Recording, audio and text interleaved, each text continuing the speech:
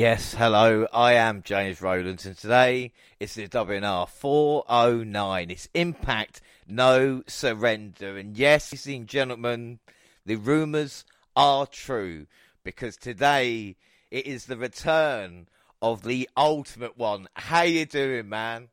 Hey, what's going on? What's going on? I know I've been in hiatus for a couple of months, and this is, I think we spoke before, Bound for Glory. I've been busy, very busy, man. Just, catching up with all this wrestling stuff going on. I like how the wrestling scene started this year. In my case, I've been interviewing a lot of wrestlers in the indie scene. So, I've been busy, man. Busy, real busy. Well, like I said, how's everything? I missed you, bro. I know, I miss you too. Like I said, you're still part of Team WNR as always. Like I said, unbelievably, your last show was a Halloween special.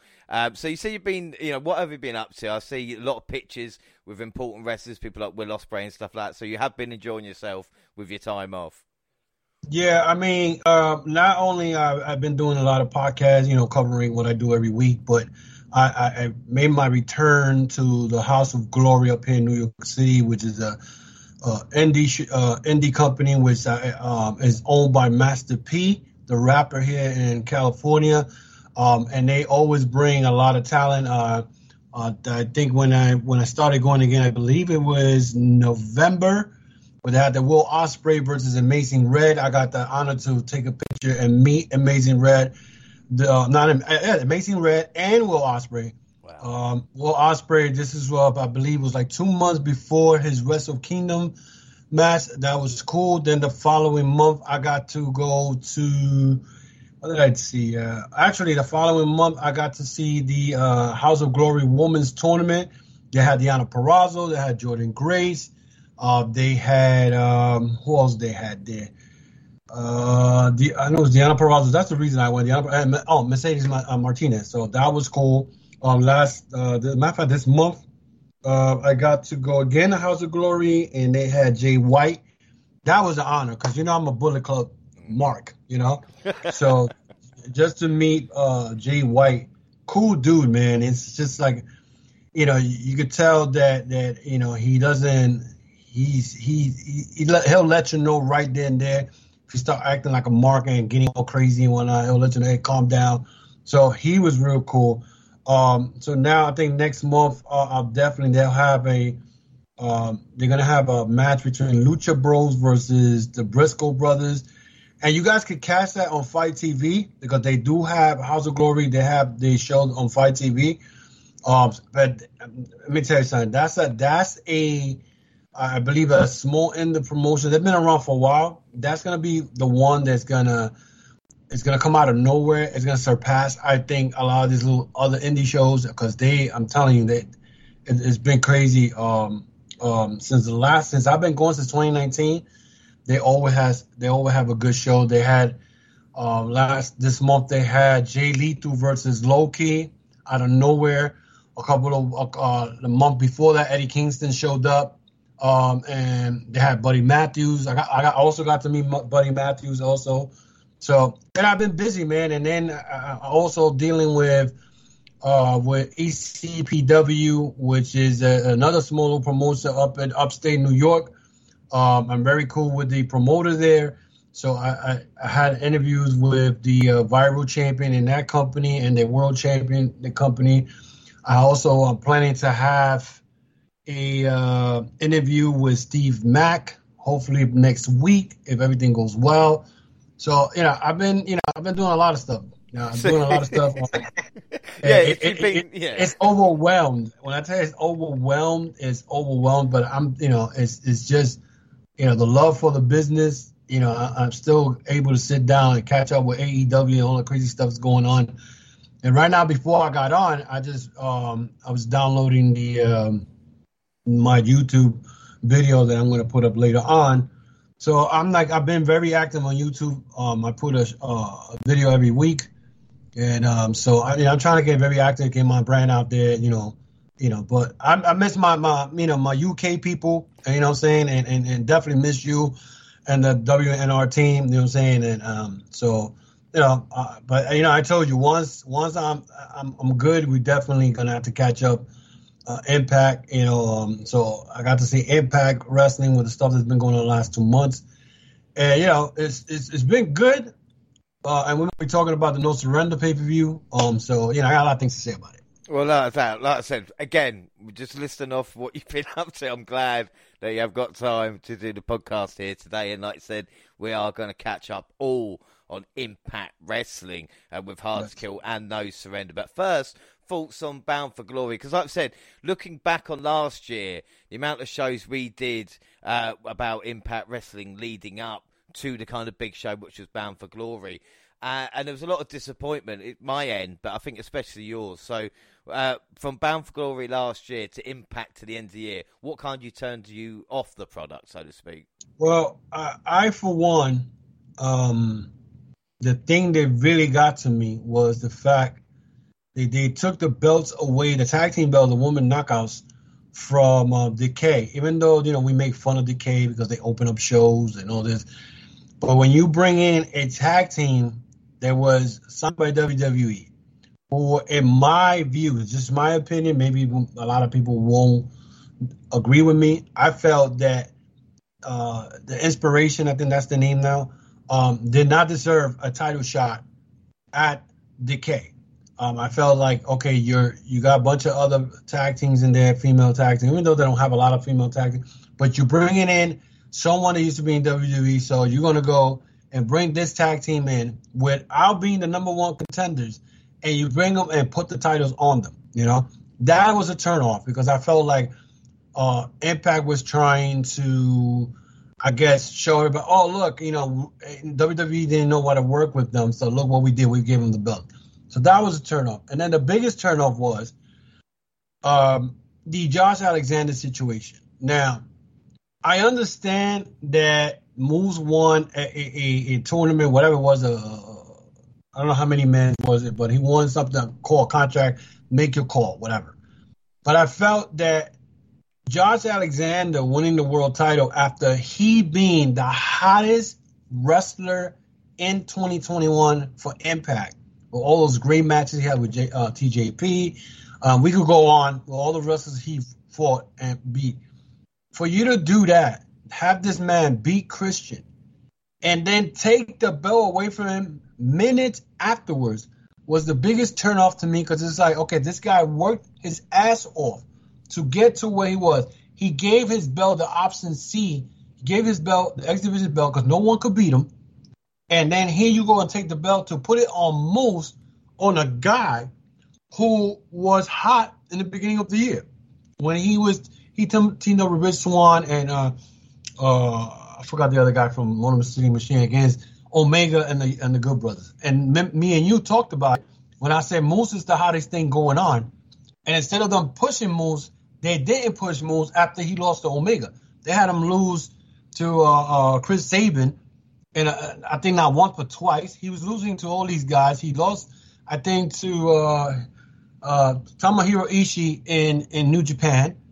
So he was losing to all these guys, and all of a sudden now you got this guy in some type of battle royal or whatever. He wins the stuff, and then instead of having him wrestle Josh Alexander the following pay-per-view or whatever, the Impact Plus that they do every month, they had him beat him minutes after he just beat Christian. And to me, that was a turnoff. And then the follow-up after that made it worse, because now Josh Alexander is no longer with Impact because they didn't sign him. He didn't sign. So this is, like I said, I'll just stop there because this is the interesting thing. So we got to the end of it because obviously with Kenny Omega involved in Impact got us interested, and then people like Josh Alexander was there.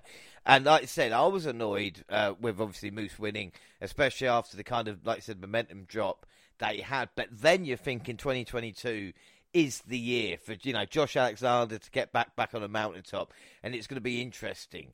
And there's no doubt 2022 has been interesting for Impact, so we're going to pick it up from that point, basically, the turn of the year.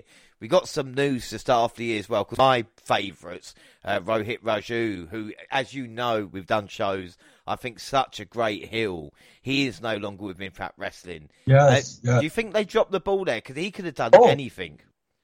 Yeah, I mean, this guy, Rohit Raju was to me one of the underrated guys. They didn't know how to. I mean, he was a X Division champion or whatever, and for them to let him go, I just like I said, I don't know what they're thinking, and maybe because they figure, well, you know what, we'll probably bring in somebody else that might be a little bit better, and we don't know what happens behind the scene. Maybe maybe they wanted to give him some type of contract a little better than what he wanted, and he didn't accept it. But I think they dropped the ball on him too. They've been dropping the ball for a while, and I don't know. They have picked up one individual. What we'll talk about that is pretty good, but you can't be losing. You can't be losing wrestlers if you're trying to build or take Impact out of the damn slums. Because every time, and you probably could agree with me, every time it looks like Impact is doing that curve, like they turn the corner, they go and do something the opposite, and then they're right back to the same spot. Yeah, I think again, we never like to see people lose their jobs, but one of the people that have left Impact at the start of the year as well was Matt Striker, who, to start, well, I think I pointed out how annoying he can be. Matt Striker has left, and now we've got who I used to call Tom or Todd Phillips, going to come off like a conveyor belt, or what they look. But Tom Hannafin has taken over as well. But I think that's a good move because, again, I don't think Matt Striker got what Impact was trying to be about. Yeah, let me tell you something. Me and you make fun of Matt Striker. Matt Striker was always trying to give us a history lesson instead of concentrating on the match. I think that Tom Phillips or whatever he's called now in there, along with Rainwald, is a good, refreshing commentating team. I mean, even though I don't know, they did that whole angle with D'Lo, but then this new group now, I like Rainwald and I like Tom Phillips because if they more into the match, they make it more interesting. You don't have someone giving you a history lesson like Matt Striker did. Don't get me wrong, Matt Striker is a guy who's very well educated when it comes to the business, but I think this commentating group, honestly, Impact hit a home run by picking up Tom Phillips. Well, like I said, and he was there to present the first pay-per-view of the year for Impact, Hard to Kill. I really like the setting as well. Felt different to a normal Impact, and it should do, considering I paid $20 for this. The first match on the card was the first ever 6-women Ultimate X match. Of course, Jordan Grace with Rose Michelle Scream, Alicia Edwards, Lady Frost, but Tasha Steelz won. I think Alicia sometimes can be so dangerous. Looks like she's trying to kill herself in a wrestling ring. But this match didn't stop. I thought it was a really, really good opener. Yeah, it was pretty good. But it goes to show you, I was happy that Tasha Steelz won that because it's something different. Eddie Edwards' wife, yeah, she was doing too much to my knowledge, and she's not. You could tell she's green as hell and whatnot. And I think she should have been nowhere near that card. But I mean, the whole X Division, the way they put it this way, for them to have a women's X Division that they never ever in their history ever had, and mind you that they had female wrestlers there for a while, was a cool thing. And then for Tasha Steelz to win it, I mean, I was happy with that. First of all, she's from my country, so I was happy for that. And but it's something different, and it shows that Impact is trying to do something different.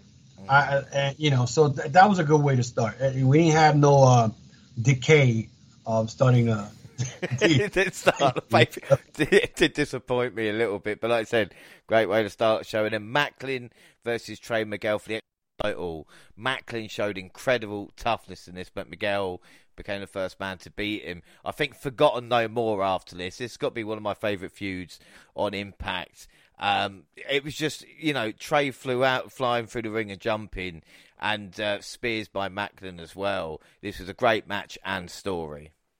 Yeah, Macklin had impressed me a lot before I stopped watching Impact.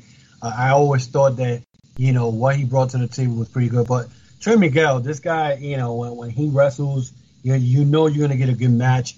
Them two wrestling each other was a different style because Macklin's more of a ground and pound type of guy, when Miguel was usually doing, acrobats and, doing all these dives and all that. But this match, again, you could tell that Impact was trying to do something different. They started off with the X Division, Women's Division stuff, and then you throw in the Trey Miguel and Macklin match. It was pretty good. I like what, of course, I like what Miguel brings. I think he was a smart move for him to stay with Impact. And Macklin, again, this guy, he's going to go places if Impact knows how to use him. You know what I'm saying? They keep up with, his attitude, whatever. But it was a good match. I like it. It's pretty good. Yeah, without doubt. Then we get the voice of the Ring of Honor commentator Ian Riccaboni and the Crews for the Ring of Honor World Championship match, which Jonathan Gresham defending the great Chris Sabin fought under Ring of Honor pure rules. We see a series of pins reversal give way to Gresham bridging over Sabin and scoring the victory. Of course, I watched the early days of Ring of Honor, but not much since, I would say, probably Tyler Black's era, which has been a long time. I have seen Gresham on New Japan Strong. I thought the commentary did a great job as well trying to explain it. The fans maybe weren't as into it because of nice exchanges as well. But have you seen more Ring of Honor, obviously, more recently than I have? Yeah. I mean, Ring. When it comes to Ring of Honor, I mean, I didn't watch every week, but I kept on top when it came to their pay-per-views. So as far as Jonathan Gresham, this guy, for his size, he has shown how good he is. I mean, and Jonathan Gresham, especially when Ring of Honor last, I think a year and a half ago, they brought back the pure title, and they brought that, only that grappling wrestling. Jonathan Gresham has gone to another level. This guy, he's that good. And then you get in the ring with a guy like Chris Sabin, who's a big, he's a guy's a legend in Impact. And you bring in that veteran skill again. These two, I mean, that match was pretty good, but I knew for a fact that Chris Sabin was not going to beat him because Jonathan Gresham, wherever he goes, this guy is a masterful. He can reverse anything, but he's more into that pure wrestling where, you can only grab the ropes 3 times. After that, there's no rope break. So that it's pretty good because that shows you when you got that type of wrestling, shows what the opponent could bring if he's going to be able to get out of any technical hold that Gresham brings. But the guy, he's that good. He is that good. That match between them two was pretty. It was pretty good. That type of wrestling, I love that wrestling. That type of wrestling because it kind of reminds me of Ring of Honor type wrestling. Especially Sabin. Sabin used to be in Ring of Honor also. So I mean, again, I was very impressed with the first 3 matches. How Hard to Kill started. Without doubt. Then up next, Josh Alexander versus Jonah. Of course, Jonah arrived in Impact back at Turning Point, sent the message to the locker room, made an example of Alexander, and he dominated the match. Moonsault, leaving Alexander to get the ankle lock, and the big man tapped out. I mean, this had been a great build. We had a bit of sound problems during the match, which took away with the picture issues as well. But, I mean, Alexander flying into the crowd was terrific. This was a great match because Jonah, in defeat, still looked like a monster. That guy is a monster. Let me tell you something. And Bronson Reed, how he was known at NXT, has become more famous now than when he was in NXT. Him being in Jonah after what he did, when he introduced himself in New Japan Strong, and he ended up attacking, who was it, Juice Robinson? Yep. In a pay-per-view. And then he comes to Impact and attacks Josh Alexander. I mean, again, I think Josh Alexander should have had the belt at that time when these guys wrestle each other. You know what I'm saying? Because they would have made it more. I mean, don't get me wrong. The match between them was awesome. We're talking about there was some ground pound. I mean, you see a guy weighing 300-something pounds does move like Jonah does. It's incredible, And, it was more of a, David versus Goliath, even though, Josh Alexander, he's powerful, but Jonah right now is just ridiculous. This guy, even in defeat, he looks good. Well, I'll tell you something as well, for people maybe strong, needs to go check out Badu, Tito, and Jonah versus, like I say, Finjuice, because it is an awesome tag team match. That Jonah himself is putting in performances, like he said, it's got this monster aura about him. Like, you just feel wherever he wants to go, whatever company he picks, he's going to be world champion there, you know? Yeah, and listen, that's the guy that I feel should be the next world champion right now. Because he's that good. The guy, I'm like, this is why sometimes I scratch my head, like, how did WWE let a guy like that go? You know? And now he's well known. I don't know how much you have followed him, Jonah, and before he went to NXT, but when I first saw Jonah was in NXT, and I saw him, like, wow, this guy's pretty good. But now, this guy, if he doesn't win the Impact World title down the line this year, I don't know what they're doing. Yeah, no, completely. Some bit of good by Impact. And then up next, VBD and the Good Brothers versus Swan, Mac, Rhino, Heath, and Eddie Edwards. The rules were simple. It's for the hardcore war. Think war games without the double rings and the steel cages. Rhino delivered the gore. Heath pinned Anderson for the win. But after the match, Ring of Honor's Matt Tavern, Mike Bennett, Vincent, and PCO hit the ring and laid waste to the baby faces. Maria Kanellis joined them in the ring, standing tall to close out this shocking set. Going on. We've seen some great matches, and this one maybe wasn't the best. But then you get something like that happening afterwards, which kind of shook me because I thought, oh shit, I know what we're going to get here now. Yo, I was happy. You know why I was happy? Because I was tired of seeing this damn Violent by Design, the Good Brothers against Rhino, and it's just like they've been doing this for the last couple of months, and then now you have something different. You know what I'm saying? Now, after the match, you had these guys from Ring of Honor just come in and attack. To me, it was great because I'm like, okay, this is something different. Like I said, the beginning from the pay-per-view to that point, it was like something different. I said, wow, Impact is really doing something different. And then to see Ring of Honor guys there, I was like, wow. So now Impact's going to be working with Ring of Honor. That's cool because, that will help Ring of Honor come back and they could use, they could have some type of working relationship since Impact decided not to work with AEW after being Bound for Glory, which was another head scratcher. So seeing this was it was good for me because I'm like, you know what? We're gonna see something different. This is the beginning of the year. Impact is moving to a good place right now. Let's see how they work around this. Watching PCO and then then finding out PCO signed with Impact. I don't know about the other guys, but I know PCO signed with Impact. It's a go move because the guy, even though he's 50-something years old, he still could do crazy stuff. You've seen it, so. Yeah. Well, without doubt, like I said, and a real shocking moment in a pay-per-view kind of full of really, really good stuff.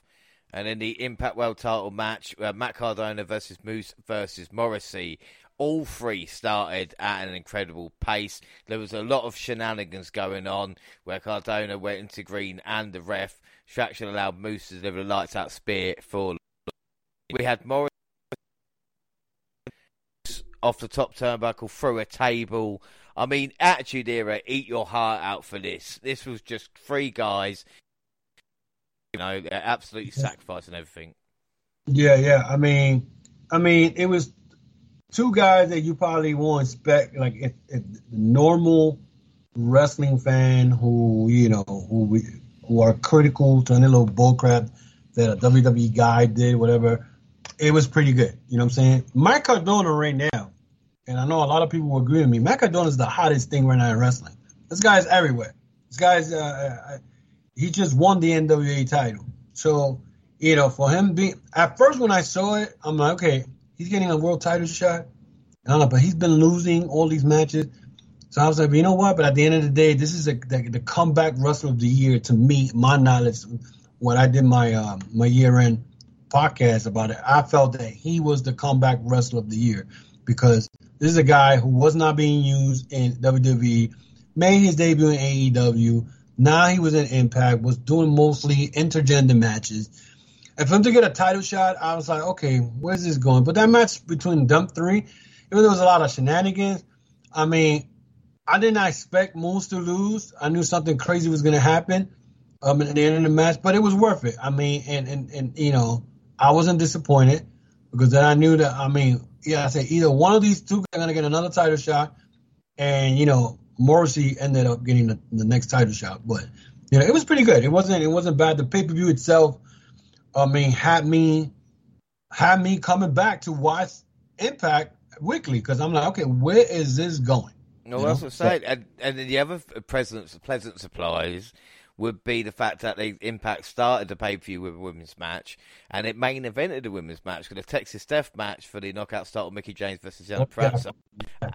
And these two, we saw a bag of thumbtacks, of course, with both going into it, a callback to WrestleMania 22. We see Ray Walt getting hit with a guitar shot as well. And of course, finally, the Mick kick putting Purrazzo down under plenty of plunder with James retaining the title. This went from straight up wrestling to hardcore, or country, I suppose. And Deonna looked like she despised Mickie. Both women beat the piss out of each other. Both bloody and beating with taking the thumbtacks. How Mickie survived the table, I'll never know. I thought this was a fantastic main event. Yeah, it was a good match. I knew Mickie James was going to win because of the fact that she was announced to. At first, when they announced that she was going to come out the Rumble, I was like, well, I guess she's going to lose the belt to Deonna. But then they were like, oh, they named the Impact Knockout Champion. I said, well, I guess Deonna's going to lose. But it was a good match. It was surprising that they went that far. I'm like, but then again, remember, this is not the first time that Mickie James has been in a crazy match like this. Because I believe, if I'm correct, Mickie James and Victoria had their first women's cage match years ago in Impact and whatnot. So this is not her first rodeo in some hardcore. And trust me, that match, Victoria and her, a couple of years ago, that was brutal. It was thumbtacks were not taken out, but it was brutal. But these two, especially Deonna Purrazzo, I gotta give her credit for actually having this type of match, because the girl is a technical wrestler. She calls herself one of the best wrestlers in the world, which to me she is. But I was very surprised that they actually booked this match, and it was good. It was good. They had blood was spilled, and it was worth it. It was worth. The match was pretty good. So I'm kudos to Mickie James and Deonna Purrazzo for putting up that type of work in that match. Thumbtacks, you got to be brave. You have to be brave, because I think Mickie James caught thumbtacks in the back. I'm not mistaken. Like I said, straight there. Deonna with maybe her first blade job as well. But as you said, what a fucking show! It made you want to come back for. If they had delivered this for Bound for Glory, you and I would be sitting there going, "Oh, what an impact!" But it had to take, I guess, a fail in that show, and this felt 10 times bigger than Bound for Glory. What's crazy is that I think this, besides, I believe it was Slammiversary was one of the best shows they had last year. Slammiversary and Rebellion was one of the two best shows that they had. For them to start the year the way they started now, I was like, wow, they probably turning the corner. Again, how I was online. You heard me online. You saw my post on Twitter. I'm not investing my time on Impact. They're going to play me again. But when I saw that they made the announcement between Jonathan Gresham and Chris Sabin, and then I said, let me watch this. And then I saw I was like, wow, they came out of the gate. Impact came out of the gate hard. And not to no pun intended, but it was, they came out hard out of the gate for this year. So, and so I had to follow up to see where it was going to go and where it was going to head. So, that's why I started watching weekly again. Well, like you said, there's so much to like from this. I have rewatched it as well. Not one match I didn't enjoy. Everybody worked their ass off. We move on to Impact the 13th of January. Like I said, one of the matches that really caught my eye was AAA reigning champ Deonna Purrazzo defeating Ring of Honor's Women's World Champion Roxy in a winner-take-all match. Watch this match. Purrazzo, of course, is a double champion after making Roxy verbally submit. Roxy only 21 and really smooth. For the first time seeing her, really enjoyed it. But if you want to rebound from losing at a main event pay-per-view, then come back and become a double champion. And that is basically what it is. And Impact, I'm sure you agree, is kind of the king of a working relationship. You know, because we've seen so much now. We talk about AEW and AAA, Ring of Honor, New Japan, of course. It's just they work, and WWE now, they can work with anybody. Yeah, this match between Roxy and Deonna Purrazzo. Now, Roxy, I've seen her in Ring of Honor. She's pretty good. And the fact that her title reign was kind of short because she just won that belt, I think, on December. I think it was in December. I think she won the belt. And she's pretty good. She's only 21. I know that she had done some tryouts in WWE for NXT. I don't know if she's going to go there. She has. Well, just she has been signed now. So I think WWE seen the talent. Yeah, I think they did. But you know, she gave Deonna Purrazzo a run for the money. The fact that Deonna Purrazzo put her in that arm lock, it looked like her shoulder was going to pop, and she didn't want to give up. I'm like, yo, that girl, I had to give her credit where credit is due. And I think the reason probably that she lost the belt was because she was already going to sign with NXT. So, I mean, the fact they got Deonna Purrazzo with double belts and Impact makes it real interesting because don't be surprised if she does wrestle Mickie James again for that belt and becomes triple champion. Yeah. Because you can't have Deonna Purrazzo with two belts and don't acknowledge the woman, and then you have the Knockouts champion, Mickie James, which I'm not too happy with her walking around with that belt. But you're gonna have a championship match where everything goes. All those three belts are gonna be on the line. Right now, that's my prediction. Well, like I said, we've got Rebellion coming up in April, which next pay-per-view. I would pay to see that match. Like you said, all three titles on the line would be great. But after the match, we saw Maria Kanellis-Bennett get in the ring and told Purrazzo she was taking those titles. The rest of the Ring of Honor Rogue surrounded Purrazzo. So Ray Wall jumped in defender, but the numbers game was a bit too much. Rich Swann and Willie Mack ran down for the save, but got laid out by the Ring of Honor group, who stood tall as the show went off the air. Like I said, really exciting times at this moment. Do you think this is the invasion angle people thought AEW would do with it last year opposed to what happened?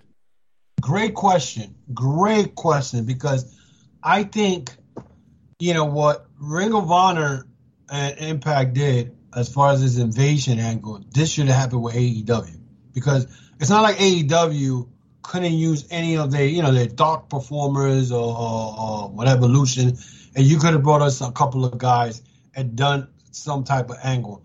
They should have done that. This is the angle. I believe there's more to this Ring of Honor stuff. And don't be surprised, because I know Ring of Honor is supposed to be coming back in April with a Supercard of Honor. So don't be surprised you see Briscoe brothers show up at Impact, which will be incredible. Have them wrestle the Good Brothers. Let me tell you something. Impact, right now, Impact has the ball in their court, and they could run with this anywhere, James. I'm telling you, they could make – this is their 20-year anniversary. This is where you go, and you take this and run with it. And if you got to bring other people and work with other people, let it happen. But this Ring of Honor thing, I believe it's going to get bigger and it's going to get better. All right. Well, Impact 20th of January, Josh Alexander beat Charlie Haas. Excuse me, we saw Charlie Haas come out during a promo segment with Josh Alexander leading to a match. He suffered a concussion during the match, was taken off with by a stretcher.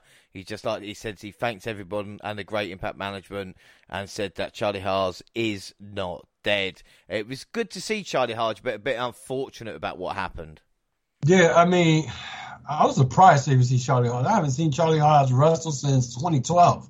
So that was the last time he was teaming up with Shelton Benjamin as the world's greatest tag team, and he was in Ring of Honor at that time. It's nice to see someone who I know he had a lot of injuries, where I think mostly his knees, health-wise, whatever.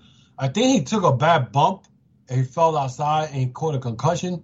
But it was nice to see him and Josh Alexander have a good match. But we'll see if he comes back. I think it's probably a one-time deal, but we'll see. I don't think the insurance on that. I don't think it's going to cover. Should we insure Charlie Hulse? It's like the Charlie Hulse. How old is this guy? This guy's probably over 40. And he looked like he's trim. He's not in wrestling shape because that goes to show you. Boom, he got knocked out. He got pushed. He just got pushed and he ran down. He landed wrong. So remember, you haven't been wrestling for years, and now you taking a bump like that. And if you land awkward, there you go. You got a concussion.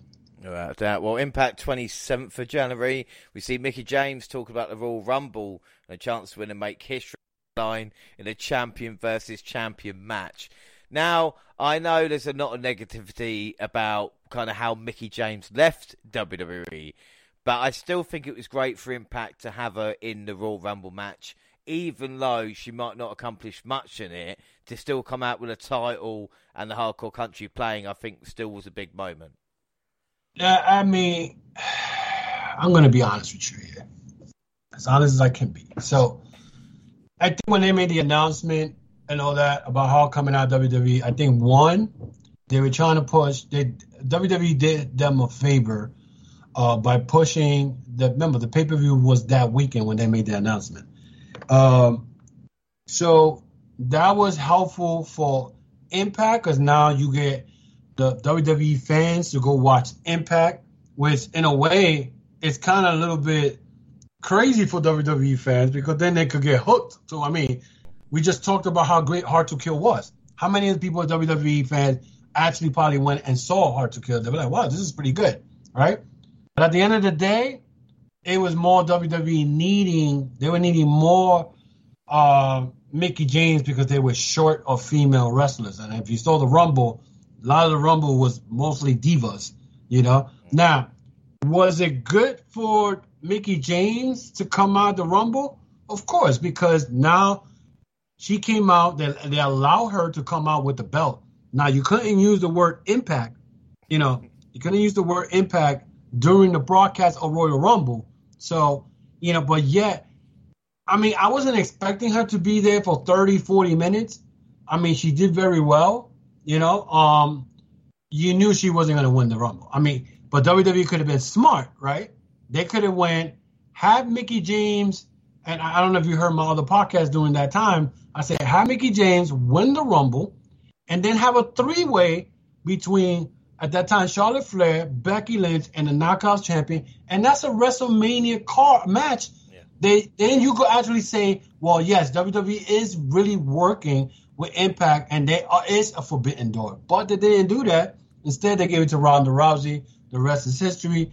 I know Mickie James thinks that WWE could work with Impact again. I don't see it because I feel that WWE pretty much used Mickie James for their purposes because they were short of female wrestlers. At the same time, they help Impact because, it's telling their fans, look, take a look at this Impact wrestling, and some people may have gotten hooked. You don't know, but what I found maybe interesting, it's a win-win situation if you think about it. Yeah, what I found interesting is that Mickie James accepted. The Inspiration said no. They said, look, we've left the WWE. We're trying to create our own thing now. Because the Iconics at the Rumble would have caused confusion, which I can stick by. Don't get me wrong. I understand what the Inspiration meant by that. I understand why Mickie James did it, So I still think, like I said, it works round to everybody in the end. Move on next. Impact February 4th. Kenny King joining Honor No More.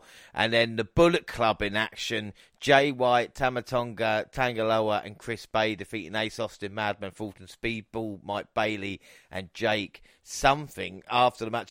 And Violent by Design jumped the Bullet Club. Both parties brawled until the Bullet Club was taken down. This was a really good main event. Of course, Impact's very entertaining. We've got the Ring of Honor thing. But when I say this is a proper Bullet Club, what do I mean by that when we finally get the, like we say, the Guerrillas of Destiny teaming up with, of course, Jay White on Impact? Well, that we talked about this last year when Jay White first appeared at Slammiversary.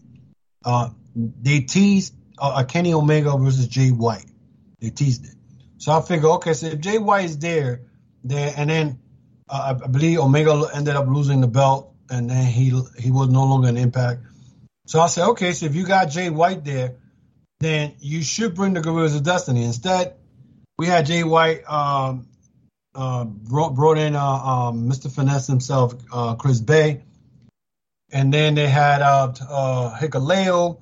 And then I'm saying, well, you know what? Bound for Glory is coming up. Why don't they bring the Gorillas of Destiny in, and then you have the Good Brothers versus the Gorillas of Destiny. Why did I say that? Because 2 months prior to that, the Gorillas of Destiny approached the Good Brothers at Resurgence at the New Japan show, and we were like, okay, here we go. It's going to happen. But I should have known, because one thing about New Japan is a long-term storytelling company. They're not going to give you that right away. The fact that then you saw the Gorillas of Destiny come in that episode of Impact and attack Jake something, I was like, okay, now we're gonna have it. Again, I said, wow, Impact is really, really, really coming out the gate. They had a great pay-per-view, Hard to Kill, and now you got every other week something crazy happening. I'm like, and I started saying to myself, wow, this is like back in the days when I used to watch Impact. So the fact that they brought in the Bullet Club and then they got attacked by Violent by Design, which it made sense because the Good Brothers and Violent by Design were working together as a group. And they said, well, they are the Bullet Club, let's take them out. It's a good way to start. But the thing is, to me, I was like, Jay White is a heel. He's not a babyface. So that part where Jay White, he's good at the mic, but I was like, okay, Gorillas of Destiny and Jay White, Bullet Club as babyface, nah. It's not going to work. But the story just itself of the Good Brothers versus the Gorillas of Destiny, listen, I've been dying to see this since August, where the Gorillas of Destiny emerged at the New Japan show and confronted them. And this has been going on for like almost a year, because after, Kenny Omega and Good Brothers started putting Bullet Club stuff up when they showed up at Impact, it's a year worth of a storyline. Well, he said the match is so big to the Good Brothers that we thought maybe it happened at Bound for Glory. It happened at No Surrenders. It's got a huge matchup. A couple of bits of news stories as well. Lance Storm has joined Impact Wrestling, working on a gut check tryout, and also maybe produced that backstage as well. And then Impact February 10th, Josh Alexander has kicked off Team Impact, which, again, was a bit surprising, but we get onto that afterwards as we see the Bullet Club hit the ring to address the Impact fans and tag the tag team title match for Joe. Brought up the recent partnership with the Good Brothers. VBD, Eric Young, come down and basically setting the stage, challenging to a six-man tag next week, only for the Good Brothers, John and Frey, standing side by side by VBD. And we see an interesting back and forth as well, with basically no defender being confirmed. It's great to see Bullet Club, like I see Jay White and Mike. And then later we see Steve Macklin joining Team Impact. I'm not sure if we could trust him. And Moose destroying Morrissey with a chair. But I think the biggest news story, and we have talked about as well, was Josh Alexander announcing the end of Impact contract and work visa. Yes, the man Impact have been building up and putting all these challenges as well, whether it be Jonah or Charlie Haas or whoever it was, thinking we're going to see Moose versus Alexander, as actually his Impact contract has expired and his work visa as well. Now, we've both had very strong opinions. So, Helmet One, why don't you take the floor for this one and tell me what you think of this situation? First of all, the situation, how they did it, first of all, I know he was doing a promo, and then they brought in Khan, who used to be part of the Ascension. They made his debut look bad. But the fact to me, it was like, okay, you knew the man's contract was coming to an end. Now, there is a situation maybe he felt like, well, you know what? I don't want to be here, one. Two, AEW is having the Owen Hart Memorial coming up in May, on May 11th, on the day of my birthday. And he did mention that he would love to work that tournament. Now, I don't know if there was a money issue, because Impact and Anthem are very cheap. I always say that. They're cheap with money. I don't know what happened. Maybe they couldn't come to terms, or he just didn't want to be there. I was very upset when I first heard it, because I know February 15 was the day after Valentine's 14. He did mention that his contract was over. His work visa from Canada was also over. So he wasn't signed. So to me, it led me mind bubble, because I'm like, okay, so you just lose Josh Alexander. You just lose Josh Alexander. And the way he lost the belt, it doesn't justify the fact that why you didn't sign him. And if you want to give him a title, give him the title shot. And if he loses to Moose, then he could leave. And then, okay, he couldn't be Moose, and that's the end of that. But they didn't do that. So, I don't know. To me, I still say Impact dropped the ball big time for a guy who they were pushing for almost an entire year, okay? And then when he finally gives in his option C and he gets his title match against Christian, wins the belt, but the way he lost it was very dumb. It was WWE-ish way to do it. And I don't know. And knowing the history of Impact and what some wrestlers that had come out of there, especially Ethan Page, how they treat their wrestlers before they leave, whatever, is just, I don't understand. I think it's going to take a while before they'll have someone that has that type of wrestling skill and ability, and who could get over with the fans the way Josh was doing it. It's going to be a while. And that's going to make Moose title reign weak, because Josh Alexander should have got this title shot. That whole promo they did was worthless. And I think that was more of a shoot, because it sounded like it was a shoot. And then next thing you know, they do that. And then 3 days later, 4 days later, he's no longer with the company. Yeah, it was weird. Like we talk about Scott D'Amore and Josh Alexander when he got kicked off the team. And as you said, look, we don't know what happened behind the scenes. We don't know if Josh Alexander wanted to stay or wanted to leave, or what the money situation was. But you would expect them to, whatever offer he wanted, I'm sure he's worth it. Especially, like you say, when the whole company has been kind of around what he's been doing. Especially at the start of the year. We've been waiting for him to get his rematch, and they've been putting other things in his way. And the way he did with the X Division last year. Like I said, my rest of the year, you would think they would do anything in their power to keep him. So it's just a really strange situation. It would be the equivalent of, I'd say even like someone like a Roman Reigns leaving WWE, because you just be like, it wouldn't make any sense. He was Impact through and and hopefully, I'd say, if it's the Owen Hart tournament, wherever he shows up next, Josh Alexander's going to be a star, because he's a fantastic wrestler, there's no doubt about it. And it is a monumental loss for Impact, no matter what they try and do to kind of replace him. But look, pretty much, and this is before he left. Pretty much, Brandy Rose pretty much told us where he's going. If you remember that before, a week before she left, or 2 weeks before her and Cody Rhodes left, she had a promo with Dan Lambert, and she said to Ethan Page, "I don't know what you laughing at. The only reason we signed you is to get to Josh Alexander." And that, I didn't put one and one together. I'm like, when she said that, like, Josh Alexander still signed with Impact, and they were doing this storyline where he was joining Team Impact to go to to wrestle against Honor No More. But then about 2 weeks later, he's no longer with the company. So I'm like, okay, shit, Brandy Rose pretty much told us where he's coming. You know what I'm saying? So, I mean, whether he goes to AEW, I think he's coming to AEW for the fact, because they're going to have that Owen Hart tournament in May. And he did mention last year, when they first mentioned about Owen Hart's tournament, that he would love to be part of that. Because, being Canadian, that. But we'll see. I mean, wherever he goes, he's going to be a star anyway. Yeah, without a doubt. Well, we got on February 18th. It's an over-surrender, go-home show.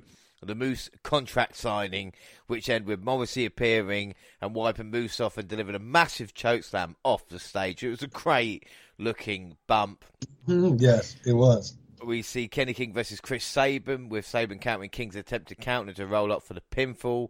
After the match, Maria Kanellis mockingly applauded Sabin and Team Impact and called into question whether they could trust each other. We see Jonathan Gresham, who's going to join the team, found knocked out, with Steve Macklin maybe the man to lay him out.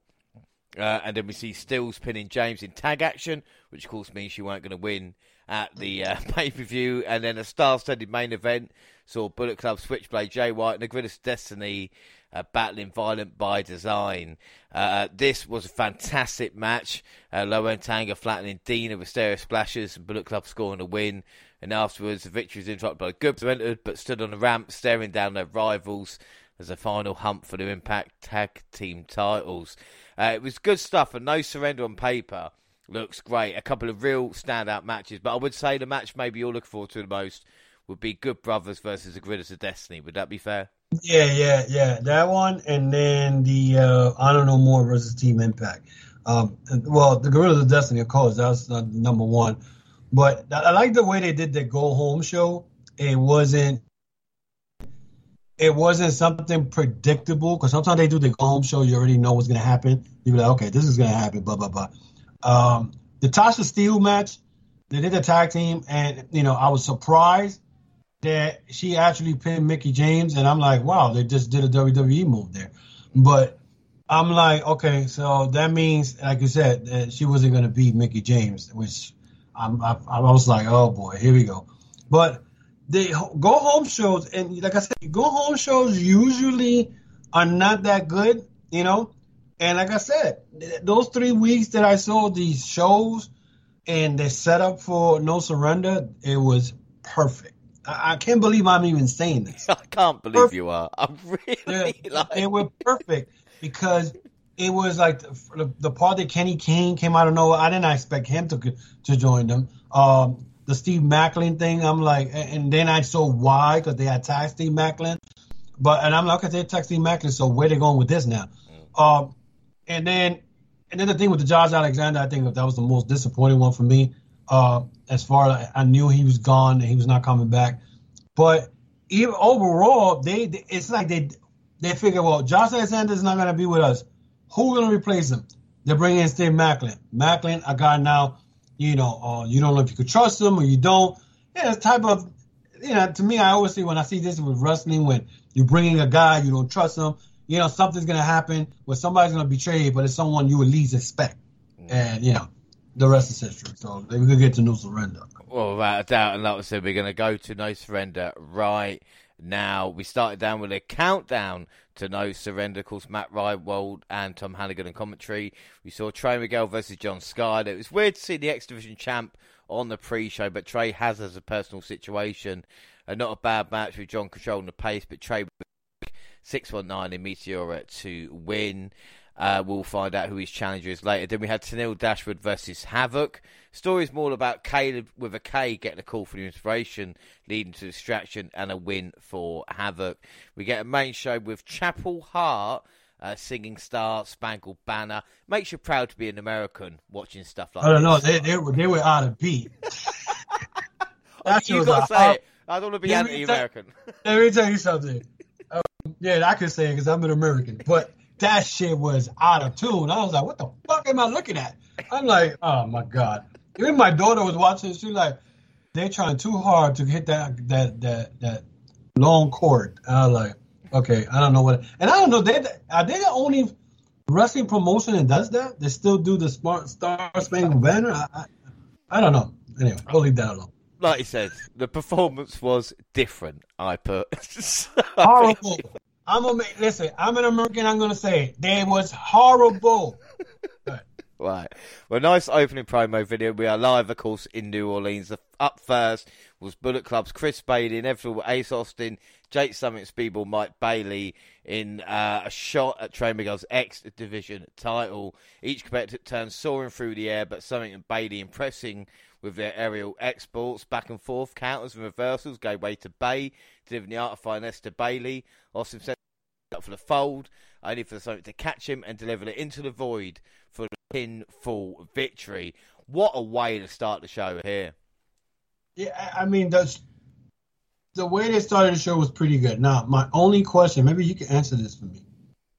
What the hell was Jake Something doing in the X Division? The guy's like 265 pounds. He's a heavyweight. Why is he even in this match? But overall, the match itself was pretty good. It was fun. and I guess it's something different. Have Jake, because Jake something has a lot of talent. I guess they figured let's put him in there. But then this is what I like. This is what I mentioned to you, that the commentating team that they have now, when they tell you something about the history of something, they tell you that, and that's it. And they go right back to the match.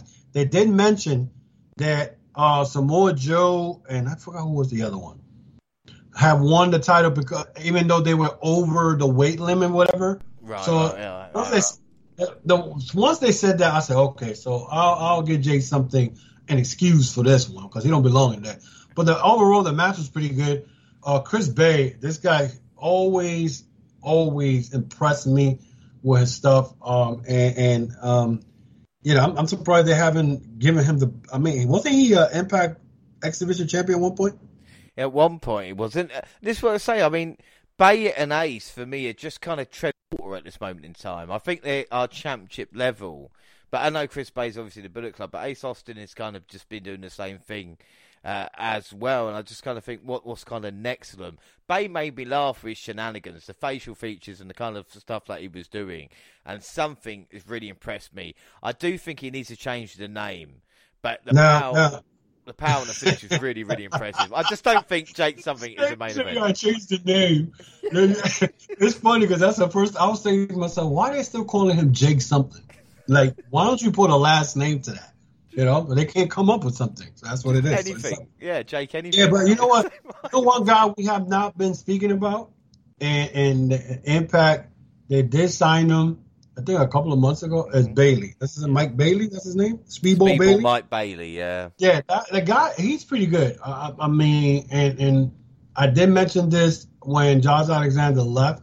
I did say this on my Twitter. I said, if then losing Josh Alexander, they think replacing him with Mike Speedball Bailey, they're sadly mistaken. Now, don't get me wrong.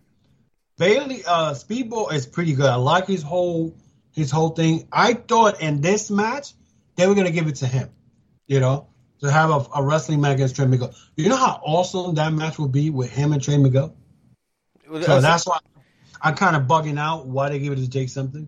Well, that's saying something's probably one that was the last on my list. I would think Bay versus Trey or Ace or, like I said, Bailey, but something you're just kind of wondering, well, they do see something in Jake at the moment. If you're going to score that match out of 5, what would you give it?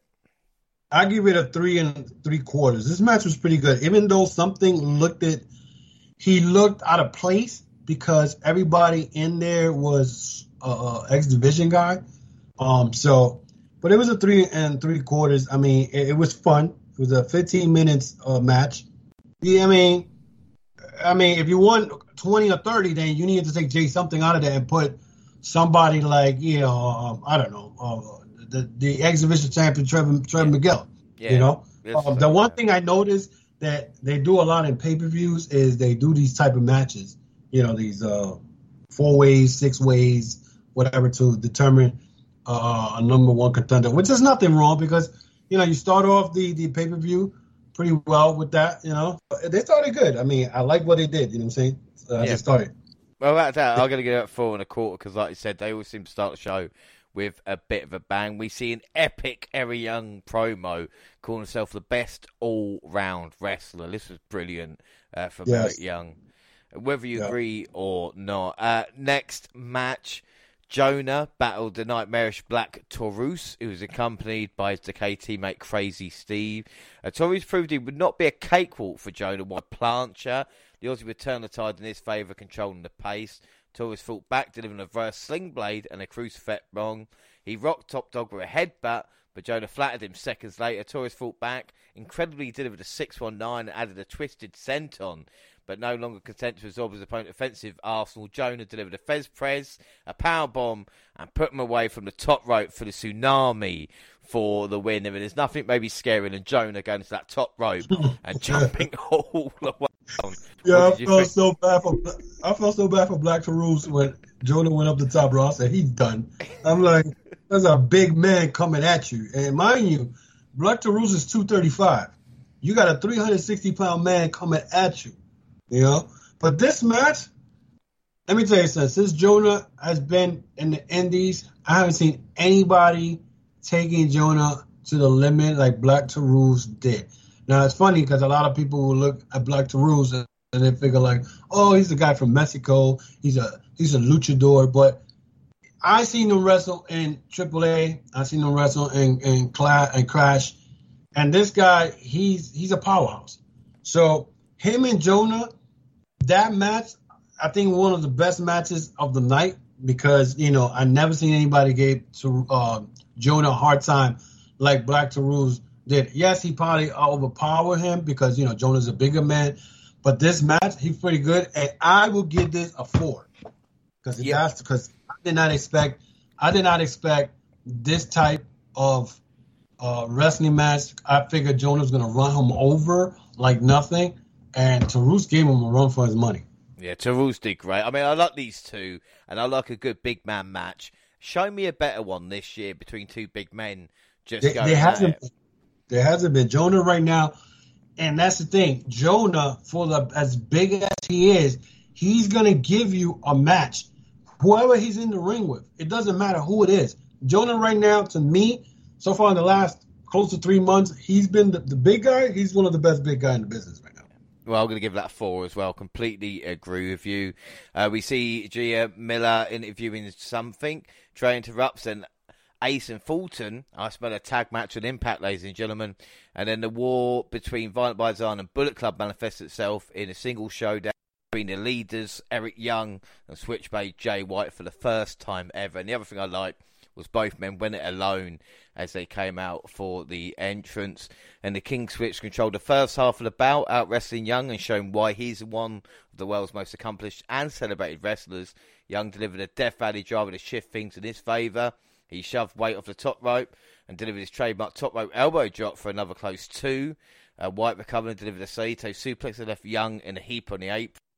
Fight spilled to the floor where Young established advantage, scored a near fall. EY set for the pole driver, but White countered and stacked him up. White fought out of another pole driver attempt and finally landed a half and half suplex, and then the Blade Runner finished Young off as White earned a hard fought victory. The US of J tour continues.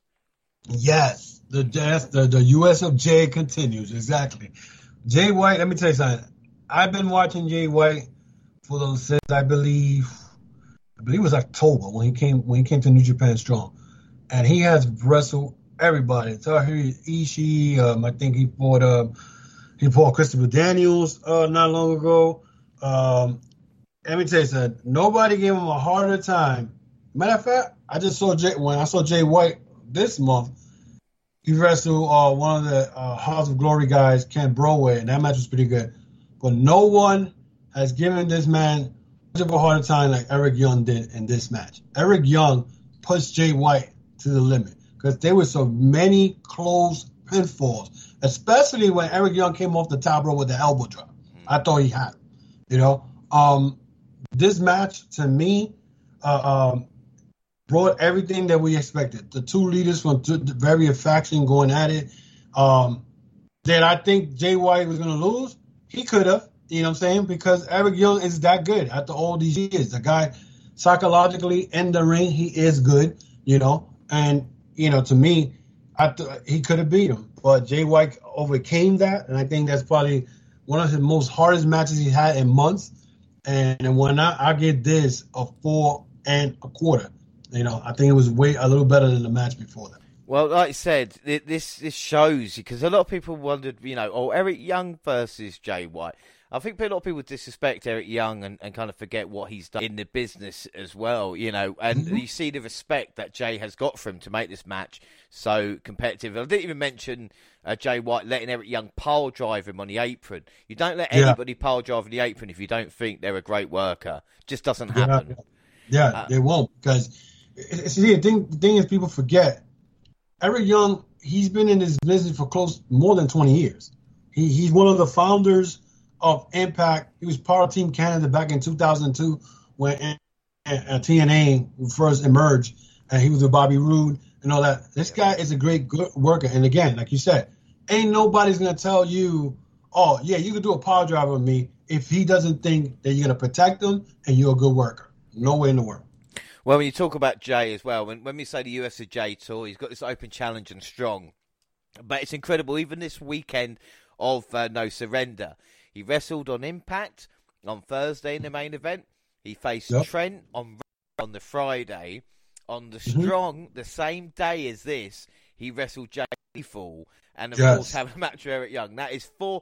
I watched Jay White 4 times, and it's still I think he's such a star that I didn't think it was too much. I actually wanted more. Yeah, I mean, he wrestled more than that because, like I said, he wrestled the weekend before that. He wrestled Camp Broadway, which a lot of people probably in the UK never heard of, but Camp Broadway is a good upcoming wrestler who was very big. He was a former House of Glory champion back then.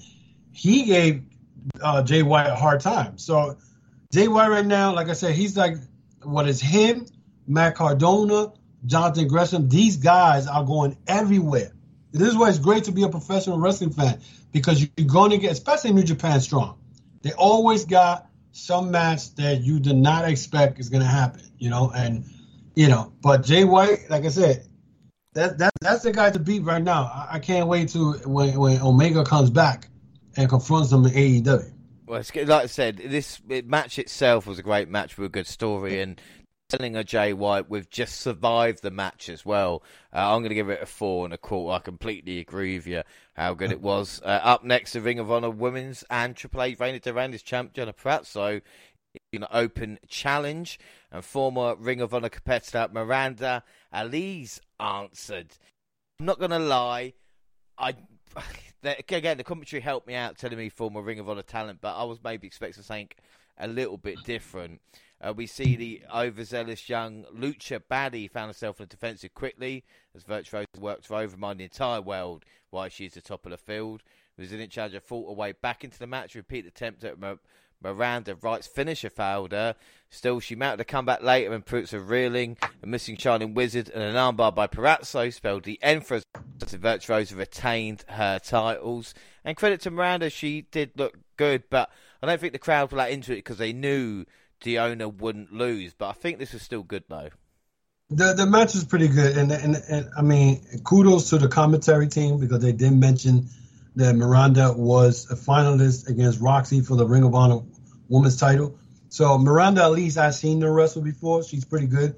I think she has wrestled in Mexico most of the time also. But, it wasn't like I saw the match and I'm like, oh, yeah, she's going to lose, to Diana. I expected a good match. It was a pretty good match between them two. There was nothing in there that I was like, oh, this is whack. I don't like it. Both ladies did what they did. Of course, Deonna Purrazzo, like I said, the woman is that good. That woman can wrestle with any type of style of wrestler in that ring. Did I knew she was going to beat her? Yeah, I knew she was going to beat her because Roxy had beat Miranda. But then again, you don't know what to expect when it comes to Impact. So it was a pretty decent women's match. I'm not going to say that it was not my cup of tea, but I like when these girls that I've seen in other places that I got to see them for 10, 15 minutes. I see them wrestle somebody else like a Deonna Purrazzo, another promotion. It makes me sit down and say, okay, let me see this. And she was, she gave Deonna Purrazzo a little run for the money, but Deonna Purrazzo is that good. I give that match at least a 4. I'm going to give it 3 3/4 out of 5, like I said, because I don't think the finish was ever in doubt. Up next, Digital Media Championship, Jordan Grace versus Matt Cardona. The lights went out for a second. We thought, is this part of the show? And no, just technical difficulties. But we carried on, and again, Grace took the fight to the Long Island Broski early, but the veteran competitor utilised the referee's distraction, delivered a cheap shot that allowed him to seize control of his opponent. He suplexed into the corner, worked for over 2 consecutive Broski boots to no avail. Grace fought back and left Cardona reeling after booting the steel chair back in the champion's face. As the Long Island Broski introduced the chair to the square circle, when a frustrated, fed up and pissed off Grace delivered a low blow that caused referee Brian Hemner to call for the bell. The match lost via DQ. Grace blasted the heel with a steel chair across the back, sending him scurrying to the sanctuary of the floor. What did you think of this? Because I thought the finish was a little bit cheap. Yeah, it was cheap. And to be honest, it was cheap. I mean, if you're not going to take the belt away from Matt Cardona, but then have Jordan Grace get herself disqualified, it didn't make sense to me. For that, if he's gonna end that way, you should have just put it as a hardcore match, for the digital championship. Now, I mean, when I first saw Cardona beat her and he used a chair, I expected him to do that again and beat her again for the second time. But there's going to be a third match. So this is one of the matches that I wasn't really crazy about because I'm like, they're still trying to push Jordan Grace Impact as this high chick there, whatever, when you were supposed to be pushing Matt Cardona because Matt Cardona just won the match, beat Jordan Grace cheaply, you know what I'm saying? So he's got to find a way to beat her again cheaply at one night. So then to have more heat, maybe somebody will confront him or whatever. This match, I mean, honestly, it wasn't my cup of tea, to be honest, because the way it ended. So I didn't like it. It was like, I give it a 3, to be honest. Well, this is like I said, it was fun. The match was, and they got great chemistry between the two.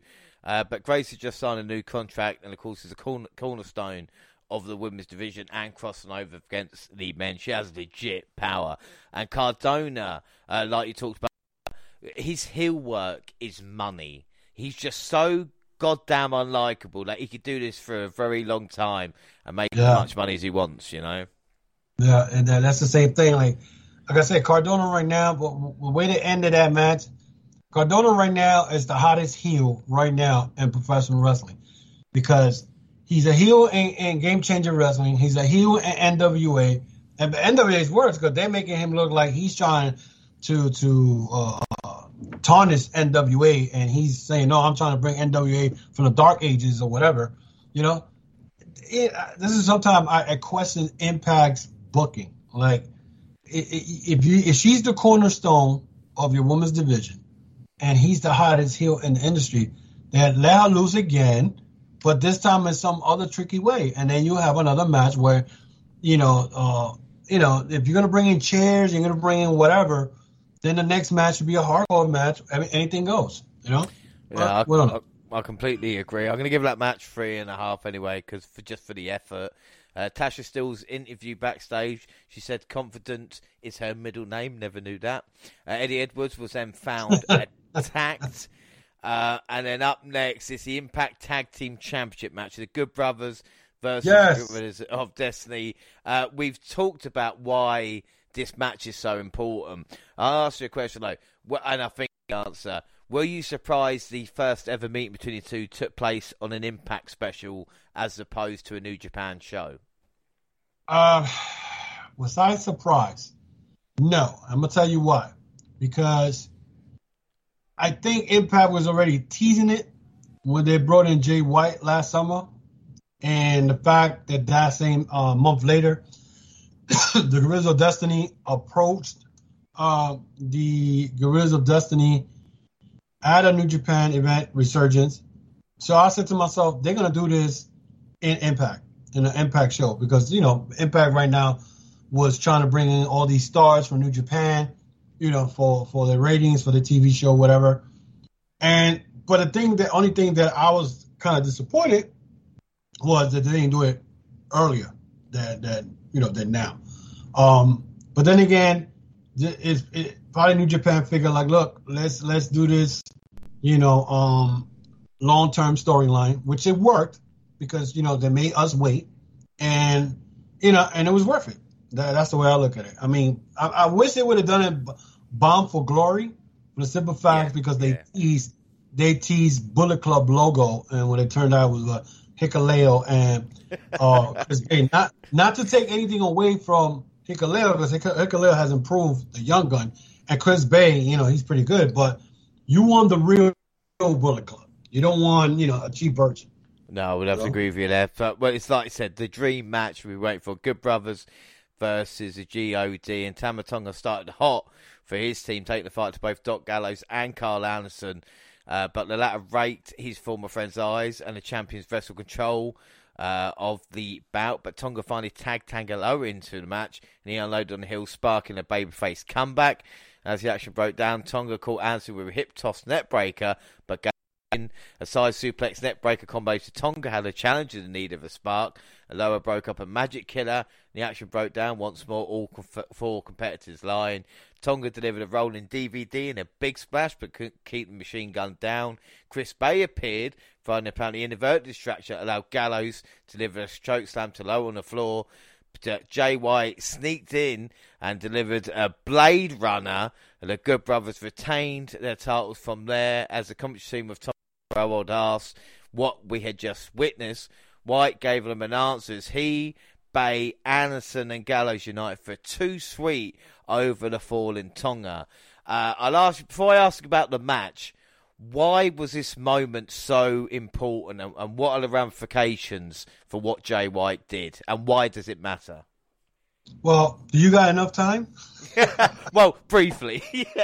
Okay. This has been going on. This whole beef has been going on for a while. Now, a lot of people are saying, what beef are you talking about? About 2 years ago, we know that Evil joined Bullet Club, right?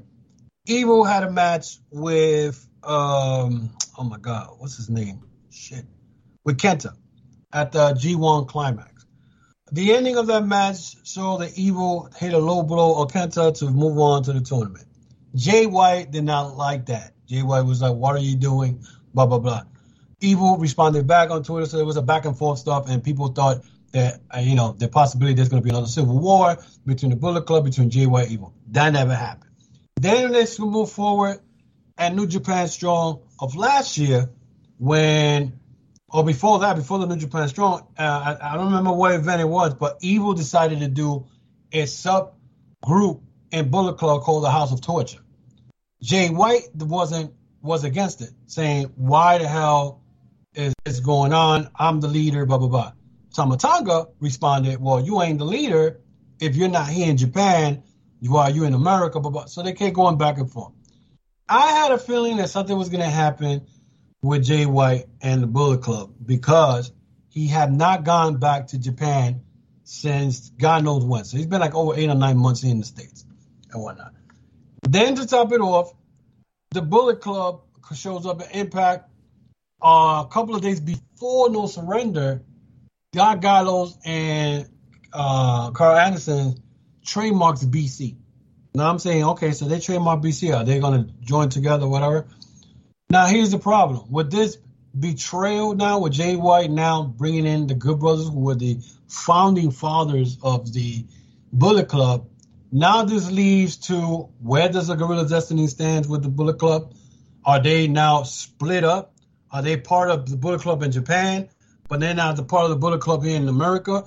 Jay White, a couple of days before No Surrender, said that he wanted to establish Bullet Club again here in the United States and whatnot. Now, mind you, he showed up at AEW, and Adam Cole said something that made a lot of sense. He said, once you join Bullet Club, you're Bullet Club for life. So I don't know if he's trying to do now a America version again, like the Elite did back then, and then you have the Japan version over there. I don't know. But this right now, where does Tama Tonga and Tonga Loa stand with the Bullet Club? There's been back and forth since this happened. We don't know. So it looks like the Bullet Club is divided right now in 2 factions. So for this to happen on an Impact show is massive. The equivalent of, on if the New Day went to do an Impact show and they split up on that show, so to speak, it's kind of like what's happened there is affecting New Japan. It's not the fact of they're just wrestling a match and nothing happens. This is going to tell the story of New Japan for the next, like I said, long-term storytelling, 6 months to a year or so. But yeah, pretty much, because this reminds me of what happened back in 2018, where you had the Elite, who was part of the Bullet Club, then you had the regular Bullet Club. Now, if you remember what happened in San Francisco in 2018, when the firing squad, who was Tama Tonga, Tonga Loa, and Haku, went and destroyed the whole damn Elite and whatnot. And because at that time, you had Cody feuding with Kenny. So they were kind of split. So now with all this happening, this is going to affect what's going to happen in Japan and whatnot. Okay. We don't know yet. Now, that I know of, the New Japan Cup is starting, I think a couple of days from now. So Tama Tonga and Tonga Loa are going to be in Japan and whatnot. So they're not going to be here. They're not going to be here to confront the Good Brothers yet. So we don't know as they go again. Long-term storyline. Maybe they'll come back. The thing is, even about contracts, because at the moment, I'm pretty sure they're not signed to New Japan, or at least, I don't know if it's Tamatonga or Tamaloa, but one of them isn't signed with New Japan. They're kind of a free agent.